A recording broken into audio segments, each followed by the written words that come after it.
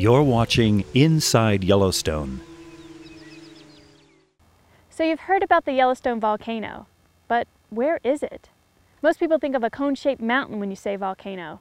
Yellowstone has several of those, like Bunsen Peak behind me, but the Yellowstone volcano is much larger than that. The whole area is a massive high plain domed upward due to the pressure of magma below. That accounts for the park's high elevation, which averages 8,000 feet above sea level. The Yellowstone volcano has erupted many times over millions of years, but the last 3 eruptions left calderas, or craters, in the park. The last eruption over 640,000 years ago left a crater 30 by 45 miles wide. Lava continued to seep out of the volcano after the last eruption, and some of those lava flows filled in portions of the caldera, so it's not as deep as it once was. Much of the park is actually in the crater, and the large size makes it difficult to tell you're in the crater of a big volcano. There are a few places in the park where you can see the caldera. Gibbon Falls, Washburn Hot Springs Overlook from the top of Mount Washburn. It's probably best seen from outer space.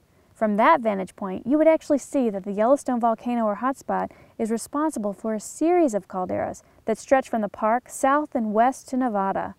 The hotspot or magma chamber below ground has erupted periodically over the last 16 million years as the continental plate has slowly drifted over the top of it, creating a string of volcanic eruptions and calderas.